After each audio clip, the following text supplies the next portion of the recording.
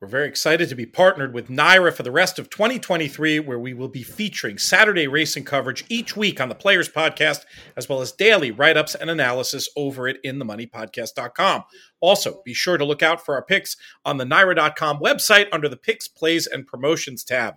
Lastly, make sure you don't miss America's Day at the Races coverage across the Fox family of networks. For a full schedule of coverage, please visit InTheMoneyPodcast.com/TV. Live racing continues at Monmouth Saturday and Sunday each week through September 10th. This weekend, do not miss out on the Barbecue and New Jersey Craft Beer Festival. Enjoy 3 days of the shore's juiciest barbecue, live music, plus nearly 50 New Jersey craft beers. And I can tell you, there are some good ones. It's just $15 for 10 2-ounce beer samples. For more information, check out monmouthpark.com.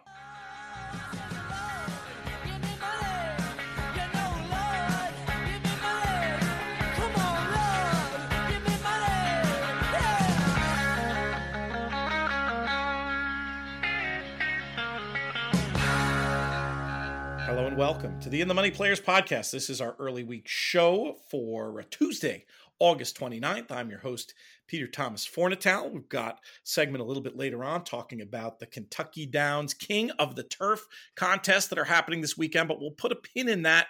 We sort of addressed some of the bigger picture stuff going on in racing in a short show that I released yesterday. We may touch on that here. We'll see where the conversation goes, but our main business on this show is to do a more traditional recap of all the grade one stakes that we saw Friday and Saturday here at Saratoga. And to do that with me, we bring in the stalwart, the man who co-founded the In the Money Media Network with me. You know him from his own eponymous podcast, the great work he does on Fox's America's Day at the Races, his work as a fashion impresario. He's Jonathan Kinchin. What's up, JK? What's going on? Yeah, we did found this thing together, didn't we? I was telling someone that story recently. I don't remember who it was, but yes, it's the logo. The logo is the explanation. Maybe the best idea I ever had. Frankly, I did not design the logo. I don't have those skills, but the vision for the logo was mine, and I will take full credit for that one. Of course, now I have to wear a hat everywhere, and you can never cut your hair. But hey, we've made it work so far. We'll figure it out. Let's just dive right into the Travers, my friend, and talk about Arcangelo getting the job done, a 105 buyer speed figure, and we finally have a very clear leader, I would say, in the race for the best 3-year-old. Were you with Arcangelo in this spot? What did you think of this performance? I mean, I officially picked Forte, but I look, I mean, I thought Arcangelo was an A horse. I didn't necessarily trust him just because he had gotten himself such a nice trip in the Belmont. And I felt like some of the others just kind of didn't show up in the Belmont. But, like I said on the broadcast the other day, it's like Arcangelo is one of those horses that reminds me a little bit, and not totally, but just stay with me here, of American Pharoah in the way that, like, American Pharoah was always getting knocked about getting good trips, but he created those good trips with who he was. And that's what Arcangelo seems to do. He's tactical enough to put himself in positions where he needs to be. And then when he needs that turn of foot to get out of a position, he's out of it. And look, I mean, I think that in all fairness, it feels as if is he not the leader in the clubhouse to win the Breeders' Cup Classic at this point? You're reading my notes here, man. You're reading my notes. My transition line was going to be, okay, we've established he's the leader in the clubhouse to be 3-year-old champion. Is he your Breeders' Cup Classic favorite? I'll let you answer your own question, and then I'll chime in. Yeah, I mean, I think so, right? Because White Barrio, he's going to be a little bit dismissed as like that performance was a little fluky just because we hadn't seen him do that a whole bunch before. And from what I understand, we're not going to see him until the Classic. So there won't be another kind of proving ground for him. I don't think they'll make him favored. Sounds like Cody's Wish is going to do something different than the 1.25 miles, so we don't have to worry about him being favored. And then of all the 3-year-olds, obviously this one, it seems like the leader in the clubhouse. Now, look, I guess we'll learn a lot more. I guess, is it next weekend? When's the Pacific Classic? I don't ever pay attention out there. It's anymore. Labor Day weekend. Okay, right. So I mean, I guess there's a world in which a big performance from someone out there could make them the favorite. It sounds like Arabian Night, the talented 3-year-old is going to run there. I mean, I could see him winning and running a 110 buyer and him becoming the favorite.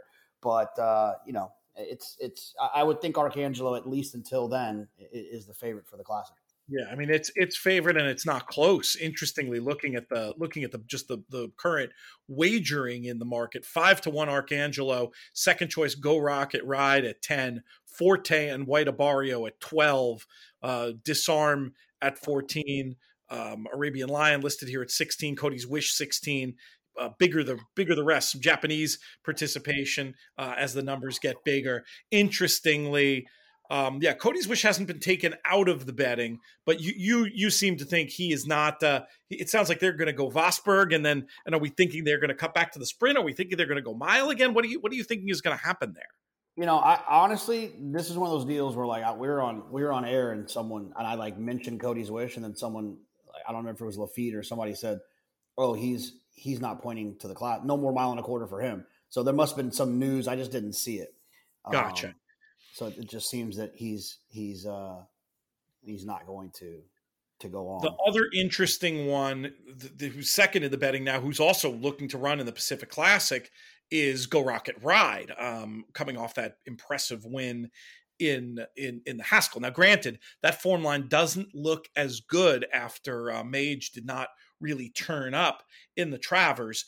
But anyway, that's a storyline we'll be following, and we'll use that as the segue to Mage. Obviously not what connections we're looking for. Obviously, Javier Castellano made the right choice in that difficult choice of which one. This is a situation, though, where I don't blame anybody for saying, don't worry about the form line in the Haskell. This just wasn't Mage who showed up. I mean, he just did. I mean, it was we maybe even overused the phrase "did no running." This was a true did no running. This was too bad to be believed. I don't think you could really, worry too much about this form line.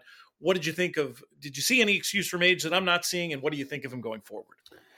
Well, a couple things.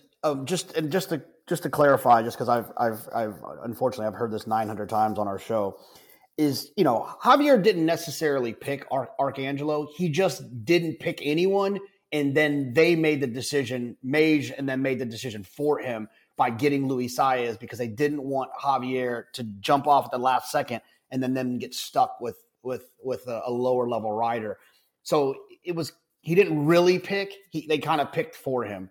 But the thing I will say is I actually ran into Ramiro the other night, and look, when you're really close to a situation, you're sometimes you can correctly or incorrectly look too deep into things. But I trust his initial thought was that they have been really training him to kind of be more grindy and to be in the race and to be involved and to be forward, and that he felt like maybe Flavien just saw his best race in the Derby and decided that's the best way to run him, which is drop anchor and make one run. And Ramiro feels that Mage is actually, that's not his best style, especially what they've been trying to work with him on in the morning. So if you want to buy that story, then I guess there is an argument to be made that ridden differently, he will perform better. And I think we'll have an opportunity to figure that out. But I also am one of the people too that realizes that Mage's best performance came with a huge setup. And that's okay, because setups happen in racing, but I think that's important to note moving forward. Yeah. Where do you think he'll go next? Did you get any indication? I was going to say, did you get any indication on or off the record from Ramiro? But obviously, we don't want you to say something that he didn't want said. But just as a horse player, what's your guess to where we'll see Mage next? No, I mean, I didn't hear. I mean, I would imagine that. I guess the Pennsylvania Derby situation is a conversation that they'll have. Maybe he'll show up at Keeneland and some sort of a prep race there, or maybe the Foster, or one of those types of things leading up. I mean, I have no idea. They didn't say, but I mean, I think you persevere with him as long as he's healthy and doing well. I think you continue to kind of give him another couple shots here. Not to be a dick, but what race were you thinking of when you said Foster? Oh, I meant that's not the Foster, because the Foster is what, in the spring? Foster's in June, yeah. Yeah. I was thinking the Clark, but is that before the Derby? That's after Breeders' Cup, right? that's after Breeders' Cup. So Yeah, I was trying to think of what the 2-turn classic prep is in Kentucky, and that's my brain was going blank on what it is. Like, what is the Keeneland? What's the prep for the classic in Keeneland? Is it the Ben Ali or is that? But that's that's the spring too. It's yeah. I don't think they really have a proper classic prep in Kentucky, honestly. Okay, well that's they need one. So The last thing we need is more of these regional preps. In truth, we got they are the recipe. They are the recipe for the short fields. I'd love to see them run in New York again, but we'll see what they decide to do. He's in great hands, and obviously whatever they decide, it was a really cool story, great Derby winning performance, setup or no, and we'll see what happens. What about the rest of them? Certainly having the second and third slots filled in by big long shots. Disarm, though I did pick him, was a 12-1, and then Tapit Trice in there at 13-1. Where does that leave the other seemingly key contenders coming into the race? Forte and National Treasure. You picked Forte. You said, what did you think about his trip? I thought it was.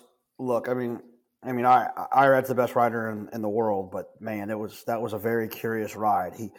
He had that inside position early, and then going into the first turn, he let Arcangelo in that spot that he broke in front of Arcangelo. He was the one, and how Arcangelo got into that spot and got into the pocket was kind of interesting. Then he kind of took him back, and then he did that thing around like the half mile pole going into the turn where he tried to like take back and go around.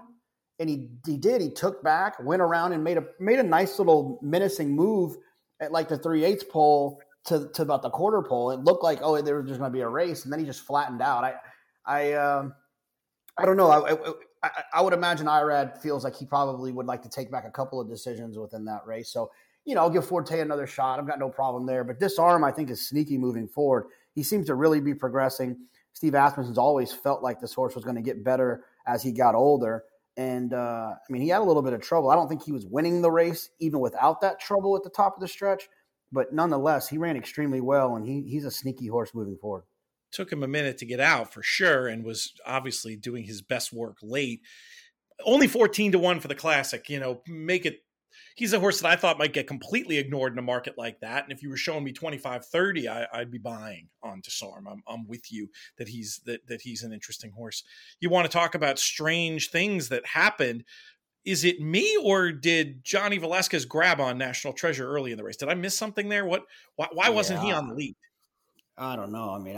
It was one of those deals like on TV. I said how certain I was that National Treasure would be on the lead in front of Scotland, because that's how Bob Baffert and Johnny Velasquez, and that's how his horses are ridden, that's how they run in races, especially a horse like that who wired a field in the Preakness. And it just seemed like there was no intent to put him on the front end, which I thought was interesting. Very, very strange tactics, and you might see some being able to reverse form out of there. Those three other fancied runners who didn't hit the board. I think JK makes interesting cases why each of them could be heard from, seen to better effect late. Let's talk about one of the weirder races of the weekend for me. Bolshoi Ballet winning the Sword Dancer in a race where I was monitoring the UK betting, JK, and there's never been a horse more dead on the board than Stone Age was on the betting exchanges coming into this. Bolshoi Ballet was actually shorter. And then you see the tactics, which if you take away the names and the resumes, you would have said, and maybe he was, Stone Age looked like a pace setter for Bolshoi Ballet. Hey, I picked Bolshoi Ballet, so no sour grapes here. And this was a huge run, a 107 Beyer speed figure, but very bizarre and definitely a race that people who believe in coupled entries might use as a data point going forward.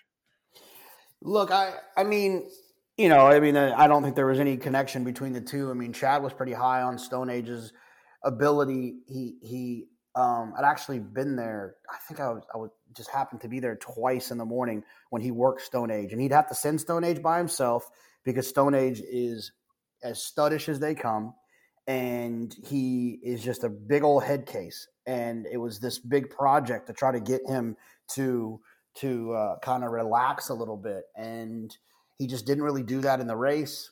And it showed late. He just tired. He was off a long layoff too, so mean, I think you can give him another chance. I think Chad thinks the horse is talented. And obviously, he's shown some talent. But look, I didn't need Bolshoi Ballet at all, just because, I just off the pacemaker situation. In hindsight, it was a really bad race. And so I think that, the turf horses that we, turned out were glorified allowance types, and so there should have made a ton of sense that Bolshoi Ballet would have won. But like, I think even like Lafitte asked me, like, do you think this horse is a contender now for the Breeders' Cup turf? And I was like, no. And in fact, the rest of the world is booking their flight to bring their good grade 1 turf horses to win a $5 million race or $4 million race as soon as possible, knowing that that's what we have to offer, is what we saw on the grade 1 Sword Dancer on Saturday. Bolshoi Ballet currently 10-1. I mean, I hear what you're saying about it being a bad race, but the speed figure suggests otherwise. I've only seen the buyer, but I mean, that's a serious buyer. And this is a horse who's much, much better, Bolshoi, than he was. I made the case on the show, much, much better on form than he was the last time he was in the U.S. And the last race might as well not even appear in the PPs. This is still a progressive horse for connections that can win. I think Bolshoi can win. I certainly don't think anything U.S. based can get the job done in the spot. Interestingly, and this might just be an anomaly, but it is interesting to note that Equinox is actually listed in the betting for the Breeders' Cup turf. That's the Japanese horse who's, the highest rated horse in the world right now. That would be something to see him. Mostadaf, who Vanessa Ryle and I spoke about at great length on Horse Player Happy Hour, that you can watch on Thursday. We did a pre-tape on that. She was pretty high on his chances, thinking he was coming over. He's there at 4. So it's interesting. There's a lot more to be determined, but I don't mind you dismissing my conspiracy theory out of hand, JK. I really did think it was some of the strangest betting I've ever seen, but maybe that had to do with a horse. Maybe you said he's a studdish type. Maybe he'd been acting particularly naughty and they knew off the layoff he was going to be, he just wasn't to be trusted. I still think 2-1 even on the tote, very much, on paper. I feel like the horse was 6-5 at least. But anyway, in the end, Bolshoi Ballet gets the job done. And I know a lot of listeners rode in with me on that one. So that's good stuff. We'll take it. Let's go back to some other grade 1 action. Next up, we'll talk about the Ballerina and Echo Zulu winning with a 112 Beyer speed figure. You were early on predicting this massive run we've seen this year from Echo Zulu. I assume just all systems go, and I assume this was a very good result from you from a wagering point of view. Well, I mean, yes. I mean, it was a single, but the pick 6, I think, like many people's pick 6, and obviously not the most important thing. But the pick 6 was ended in the Alan Jerkins for me. So, she's pretty damn good, and she hinted that when she ran earlier in the meet with that fast speed figure, and she came back and she did it again. But not only did she do it, she did it where she had a champion lap to her outside the entire way around there, right? What a great race Midnight Olive ran, by the way. She ran the best race that she's ever run. She ran a 108 Beyer, if I'm not mistaken. And look, I think Echo Zulu is special. And I think that she deserves to be the favorite for the Filly and Mare Sprint. But I think that race might play a little bit differently than what we saw on Saturday, because Goodnight Olive won't have to do what she did last time in the Breeders' Cup Filly and Mare Sprint. Someone will go with Echo Zulu early. And even if someone doesn't go with Echo Zulu early, someone will run at Echo Zulu earlier at the 3/8 pole at least, or or at the quarter pole, that then makes Goodnight Olive not have to do the dirty work to keep her honest. And so, I mean, I'm not going to be cutting in line to bet Goodnight Olive. I'm just simply saying that she's going to have a more favorable setup come November. Once again, reading from my notes, I feel like in terms of the future, I mean, it's like 1 and 1A, the ones you want out of the race. And I'll definitely give the advantage to Goodnight Olive, because she's going to be a bigger price. And like you said, she had to do all her own dirty work and absolutely ran an incredible race and should get a much better setup come Breeders' Cup time. So it'll be interesting to see how that plays out. Let's see if I can find a quick market for that race. That's one of the races where you don't always, and in fact, we don't have a market this early for, but obviously that's a rematch and a rivalry that we haven't seen the last of. Let's talk about the Forgo. Gunite turns the tables on Elite Power. Pretty straightforward. This seemed like a tactical affair. Both horses ran great. Credit to Tyler Gaffalione for taking advantage of the pace and getting the job done at a slightly better price than his main market rival. This is another one that I think we're going to get to see these two tangle again. Anything really to add on the Forgo?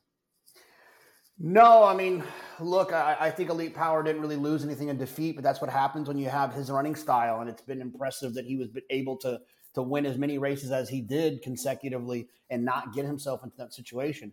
But Gunite's pretty damn good, and he's kind of proven that consistently. He's just kind of shown up and run. And like we talked about in the preview show, in the last start in the Vanderbilt, for whatever reason on the backside, Tyler had to use him to keep him interested. I don't know if it was the racetrack, and that to me was the difference that cost him. And in this situation, he didn't have to do that. He just got to ride the horse and was comfortable on the front end. And Gunite, another one who's sensational, really good horse. And man, it was one hell of a day for Gunrunner and Winchell Thoroughbreds, right? I mean, you win with Echo Zulu, you win with Gunite, and then you run second with Disarm. Not that Gunrunner needed another boost in his career as a stallion, but shit, man, that was impressive. It's all systems go as far as that one goes. We'll talk about the Jerkins. One in Vermilion gets the job done with the 100 Beyer speed figure after the terrible breakdown. Again, I did a whole 25-minute show on that if you want to get into my thoughts on it. JK, did you have anything you wanted to add about this race, or is it a case of at this stage, the less said about it, the better? Yeah, no, I mean, I don't, there's really, it's a terrible thing. It's unfortunate, especially just in the way that we've had to experience it the last two times. I mean, when it happens in the morning on the backside, it's devastating and it's sad, but it's not right in front of your face, and that's been the tough part that I think we've had to try to figure out. And I'm hopeful that, a lot of times with tragedy comes conversation that leads to, change and fixing things. And I don't think there's some magic potion as to like, oh, it's gotten worse. I mean, it's just in front of our face, and it's reminded us that it's something that we have to continue to look into and continue to try to analyze and find ways to improve those circumstances, that situation, and improve, and improve our ability to prevent those things from happening. So, it's the only thing I'll push back on. The only thing I'll push back on is the statistics very much say it's gotten worse.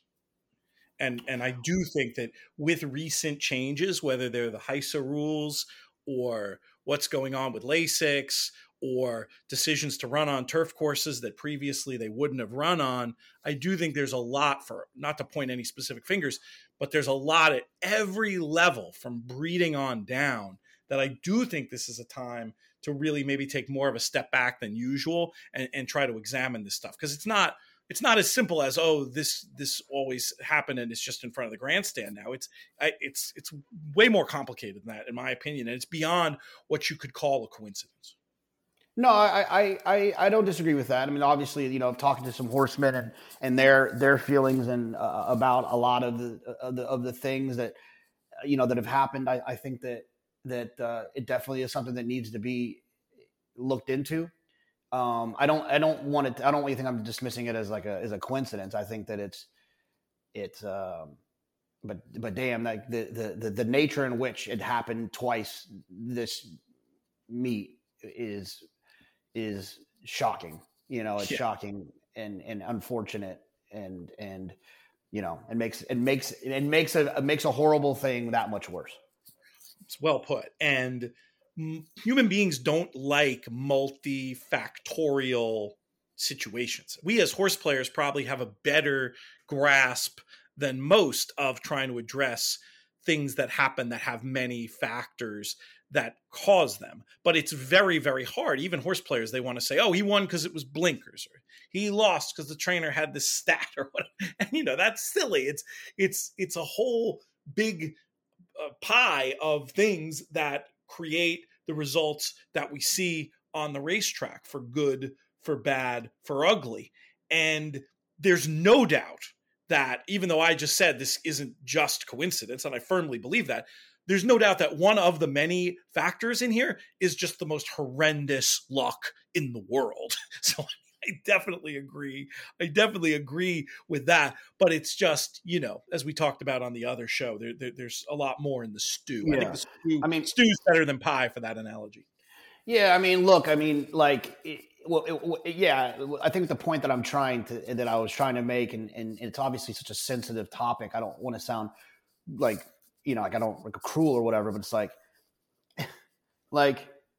it's I'm just saying that it is significantly harder to digest, and it's significantly more of a kind of like, not a wow factor, that's not the right word, but like a little bit more shocking, the fact that it is two undefeated horses in grade one races that were about to win. That was in at the wire. It doesn't make that when it happens on the backside and on a gallop out when no one sees it. It doesn't make that any different. They both are horrible. But man, you have to recognize that one of them is presented in a much more shocking way. The way that it happened with Maple Leaf Mel and with New York Thunder. Yeah. And it does also raise that the fact that it is these incredibly brilliant, undefeated young horses does make you want to take a look at the breed maybe a little bit too. I mean, there's no more bigger picture factor than that. There's a lot that goes into it. It's more questions than answers. And, it's a story, obviously, in terms of what the industry's reaction to it is. We're going to continue to follow here. As far as this as a horse race, I really don't have anything to say, honestly. No. I don't think we have horses. No, I mean, I think the one thing I'll take away from it is it's not really, it's obviously not a helpful thing moving forward, but I was shocked how New York Thunder put those other horses away. Good horses, like in Arabian Lion. And it was impressive. R.I.P. New York Thunder. That's a takeaway for sure. All right, let's talk about the grade one action that we saw at Saratoga on Friday. The personal ensign, where Idiomatic took advantage of the pace and under Florent Giroux notched a 101 by her speed figure. Nest not able to make much of a dent. And in the end, it's her old rival, Secret Oath, that comes and claims the exacta. What did you think of this? Is this just circumstance for Idiomatic, or is this a major player in the division? And now what do we do with these others going forward? I kind of overlooked. Nest had some big, fast numbers last year, but then she's also just kind of been like a high 90s type. And I don't know, maybe she's just a high 90s type. I can't believe the way that she turned away Clairiere in the previous race, that she's not as good as I think she is, because Clairiere is good and I believe that she's good too. I think it was circumstantial. I think it was a little bit of the racetrack, and I think Idiomatic is pretty good. I don't believe that Idiomatic is the leader in the clubhouse as far as the distaff division is concerned. But let's just see what happens. I'm going to give Nest another try, but I will say this: if she kind of runs another mid-90 clunker, then I have no problem jumping ship. 7-2 for the distaff right now is Nest. Idiomatic in behind at 4. Clairiere 10-1. What do you do with Clairiere here? Well, that wasn't pretty. No, but she's circumstantial. Like, you know what I mean? Like, I don't really have a problem with she. You get her the right setup, she can win any race that she's in. You give her the wrong setup, she can get beat. And that's, she just needs things that kind of go a little bit more her way. Not a whole lot her way, just a little bit more her way. Like, for instance, if they run her in the Beldame, which, I mean, I don't know unless they run in the Spinster or something like that. But if they run her like in the Beldame at Belmont, she'll win. That's kind of her deal. The way that track's configured. So we'll see what they do with her. what else was going on with you this weekend? Was it a busy Travers? Did you get to have some fun despite the dark clouds that were out there? Yeah, it was Jovanita's dad's birthday on Travers Day, so we I think we got home at 3:30. We went to a couple of friends had a house party. We went by there, and then we went to the restaurant, hung out for a little bit out front, and then we went to the clubhouse and hung out, and next thing you know, you looked up and it was late. So how was the fish show? How did that go? It was good. It was good. I don't care. I'm saying it on air or whatever. So the way that I described it is that it's like the other white people's house music, right? Like, yes, there's a groove. I'm feeling it. Yeah. It's just like house music is that. Like, it's like these builds and these builds and then these drops, and then they play a song that you love, and then you get hype about the song, and then they take the song from you, then they give it back, and then they take you to another song, and it's this this long journey of just like whatever, and that's what it was. The problem is I don't know any of the songs, so I enjoyed it, but I didn't get to enjoy it as much as of course. I think G's been to 40. I think she's been to 40 fish shows. That's more than I went to Grateful Dead shows. That's impressive. Yeah, and so it was cool though. It was fun. I got it. I understood it. Is how I, when people keep asking me how was it? Like I 100% get it. It makes sense to me. It's just not necessarily fully my thing, but quite literally not your jam for this jam band. Yeah. Well, that's good. I did want to get that report. And my offer to complete your transformation to a middle-aged white man by lending you a Wilco record is still out there. That's a standing offer. You just let me know. Sounds good. JK, appreciate you coming on here today. We've got Brian Skirka in the green room to talk about this upcoming King of the Turf contest, and we'll get to him right after this. I've been really enjoying hosting the Baby Talk episodes this summer, sponsored by our friends at Gainesway. Gainesway stands up and coming stallion McKinsey. McKinsey produced 16 six-figure first crop weanlings, the most of any first crop sire, with a $135,000 weanling average. At Keeneland January, McKinsey produced the two highest priced first crop yearlings at $250,000 and $220,000, well above the sales average. Additionally, at Phasing Tipped in February, McKinsey had the highest priced first crop yearling at $200,000. Don't miss out on your opportunity to learn more about this stallion. For more information, visit Gainesway.com. Up next, as promised, we have a returning guest. He's usually here to talk about all things related to Monmouth Park, and Monmouth do have a couple of weekends left of racing this season, but he's here today to talk about one of the most anticipated meets of the year. Kentucky Downs opens this Thursday, and there is a really interesting, I don't want to say new wrinkle because it's been going for a couple of years now, but a really interesting contest that he'll be talking about. I am speaking of Brian Skirka. Brian, how are you? Pete, I am phenomenal. How are you? Phenomenal. I like to hear that. We need the energy pickup around here. It's been a long meet up north. I'm very much looking forward to heading on a trip down to Nashville, from where it's an easy jaunt to get to Kentucky Downs. How many years has this King of the Turf contest been going on, and what can you give us in terms of an overview of what we can expect this meet at Kentucky Downs? Sure. I think this is year 4. It's either 3 or 4. All the years go by so quickly, but I think this is the 4th year that we've done it. Knock on wood, the contest has grown every year.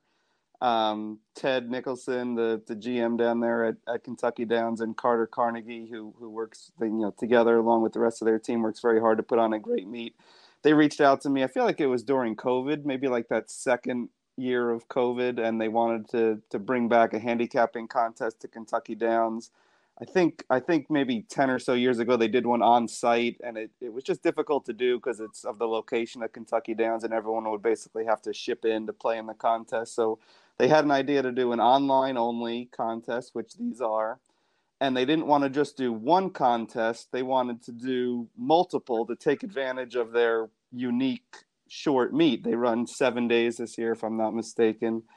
And They actually started off wanting to do a contest every day of the season, which would have been interesting, but it would be for a tournament director, that would have been a bit of a challenge. So we kind of met in the middle. So now we do 3 one-day contests, which start Thursday, as you said. So it's opening day, Thursday, August 31st. The second contest is Sunday, September 3rd.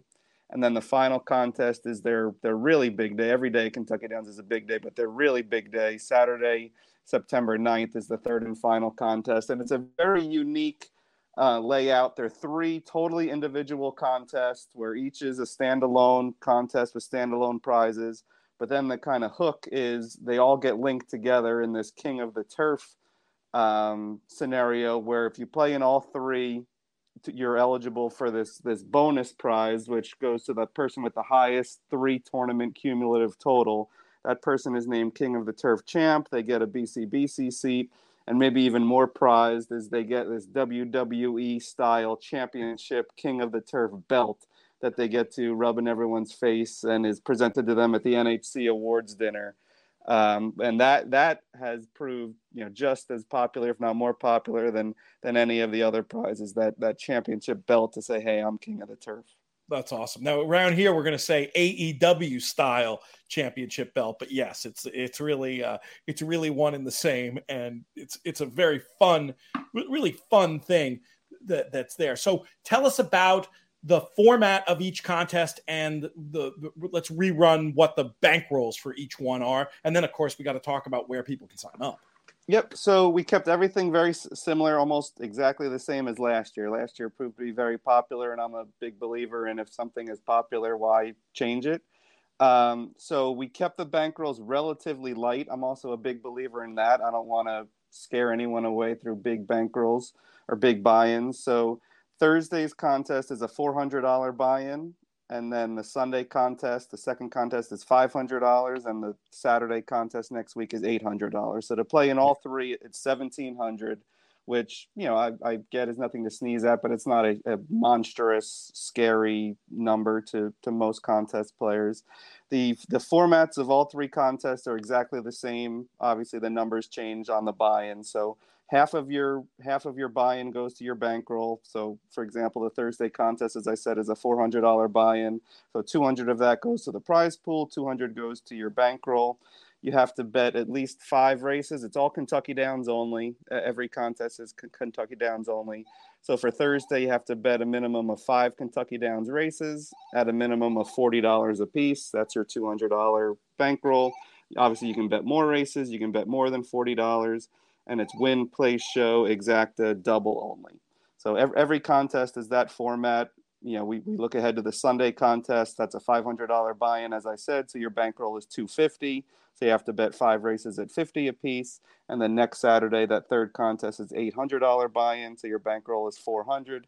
You have to bet 5 races at $80 a piece. But it's win, place, show, exacta, double for all of them. Kentucky Downs only.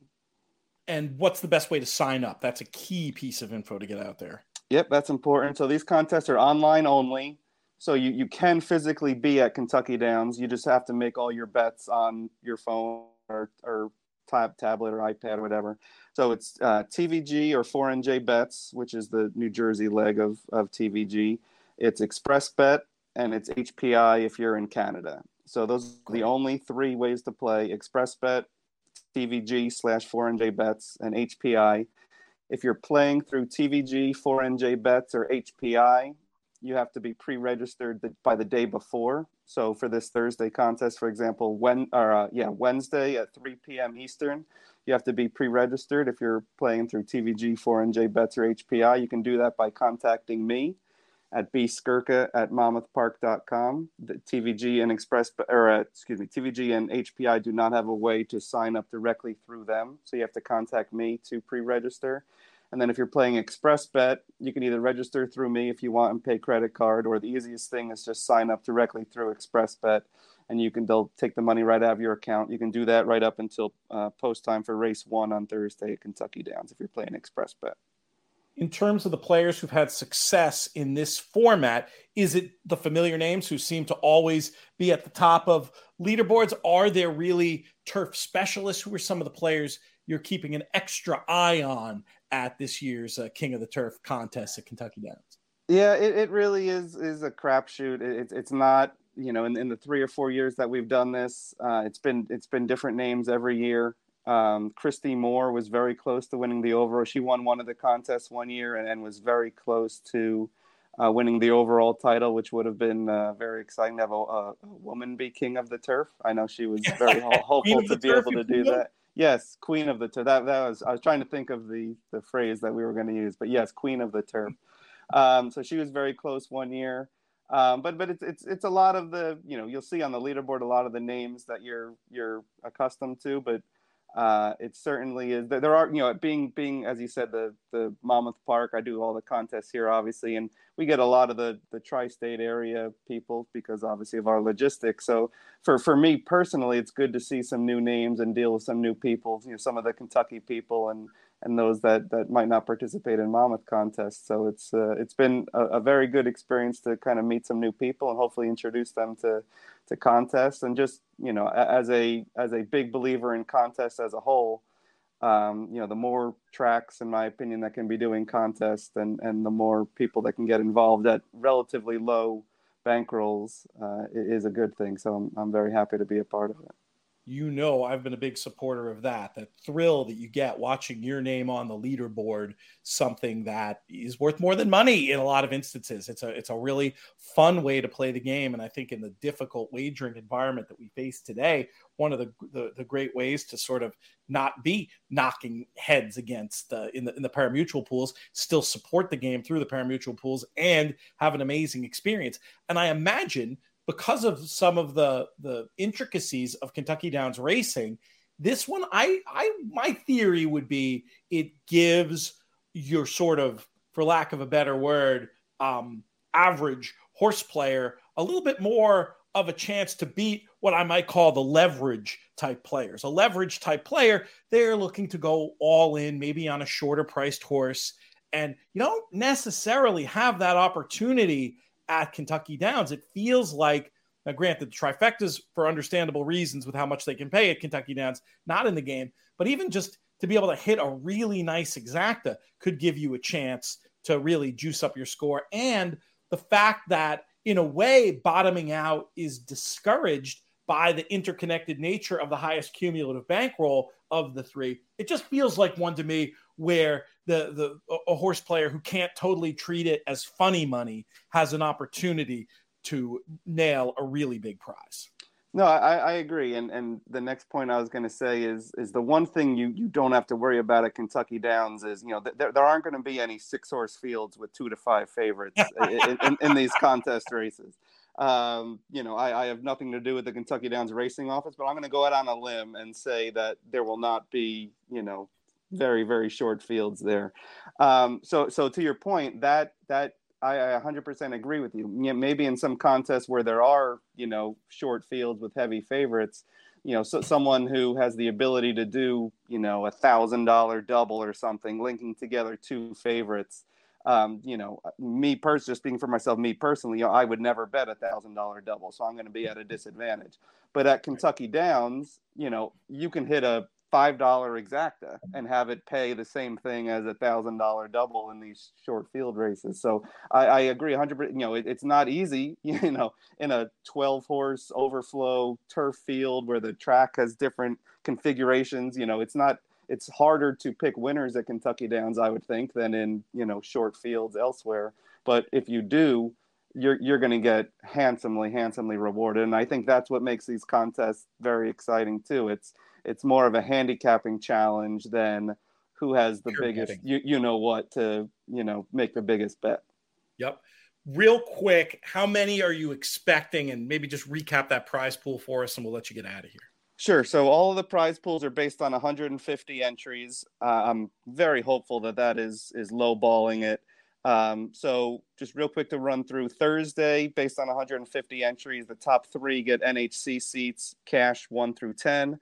Sunday's contest this week, based on 150. There's one BCBC seat, two NHC seats, and cash to the top 10. And then next Saturday's contest is two BCBC seats, three NHC seats, cash to the top 10. That's all, again, based on 150 entries. Last year in order, we got 257 entries, 212 entries, and 171 entries. So I'm very hopeful that 150 is just a low ball estimate, and we'll add from there. That's fantastic. Good stuff, Brian. Always enjoy having you on the airwaves, and we'll be talking soon. Sounds good, Pete. Enjoy Kentucky Downs. We'll be back right after this. Get tied on for another record FanDuel meet at Kentucky Downs, August 31st, September 2nd, 3rd, 7th, 9th, 10th, and 13th in Franklin, Kentucky, just off exit 2 off I-65. Thanks to the KTDF, the Kentucky Thoroughbred Development Fund, Kentucky Downs pays some of the biggest purses on the planet, including the world's highest maiden races at $150,000 for Kentucky breds. The meet features 11 stakes worth at least $1 million while offering the largest fields and best jockeys and trainers. Reserve seats are on sale now at themintkentuckydowns.com with free admission and tailgating options. There's Unique, and there's Kentucky Downs. We have to give our Adelphi Performance of the Week. I'm tempted to give it to a human being this weekend in the form of Christophe Clement and the fantastic work he did on the New York bred day, but we'll give it to a specific horse. Drake's Passage, so impressive in the Albany, looking like one who might have a chance to run against Open Company. And of course, Christophe Clement, talking of him, one of the main trainers for our friends at Adelphi Racing Club. Really enjoyed the experience, even though it didn't work out the way we wanted with Gem Mint 10 the other day, a race where I think he'll come back and do a lot better than that, maybe back a little bit too quick, it seemed, kind of went out like a light. But these things happen, and I have to say the communication from the Adelphi team was absolutely fantastic, and just to be there in the paddock for a Saratoga race, really, really thrilling. We're going to do more with Adelphi in the upcoming months, and this week's Adelphi Horse of the Week, Drake's Passage by Tonalist, getting that 90 Beyer speed figure in the Albany for trainer Christophe Clement with Manny Franco aboard. Drake's Passage, you are our Adelphi Racing Performer of the Week. And to learn much more about Adelphi Racing, go to adelphiracing.com. That's just going to do it. Just going to about do it for this week's show. I want to thank everybody for appearing in terms of JK and Brian Skirka, our founding partners, 10 Strike Racing and the Thoroughbred Retirement Foundation. Again, I'm going to be leaving Saratoga soon. So if you want to get in on some of these last bottles of the In the Money whiskey, now's the time to make a $200 donation over at trfinc.org/players to get that special gift. 4-year-old rye, aged an additional 4 months in apple brandy barrels. Came out really nice. It's really been a crowd pleaser. So something I definitely suggest you check out, and you can do so by giving generously to our sponsors. Great seeing Clay and Marshall and some of the other 10 Strike partners. I guess they're going to have some representation up here this week as well. Around here, we always love to root for the purple and black. Most of all, though, I want to thank all of you, the listeners, for making these shows so much fun to do. This show's been a production of In the Money Media. I'm Peter Thomas Fornatal. May you win all your photos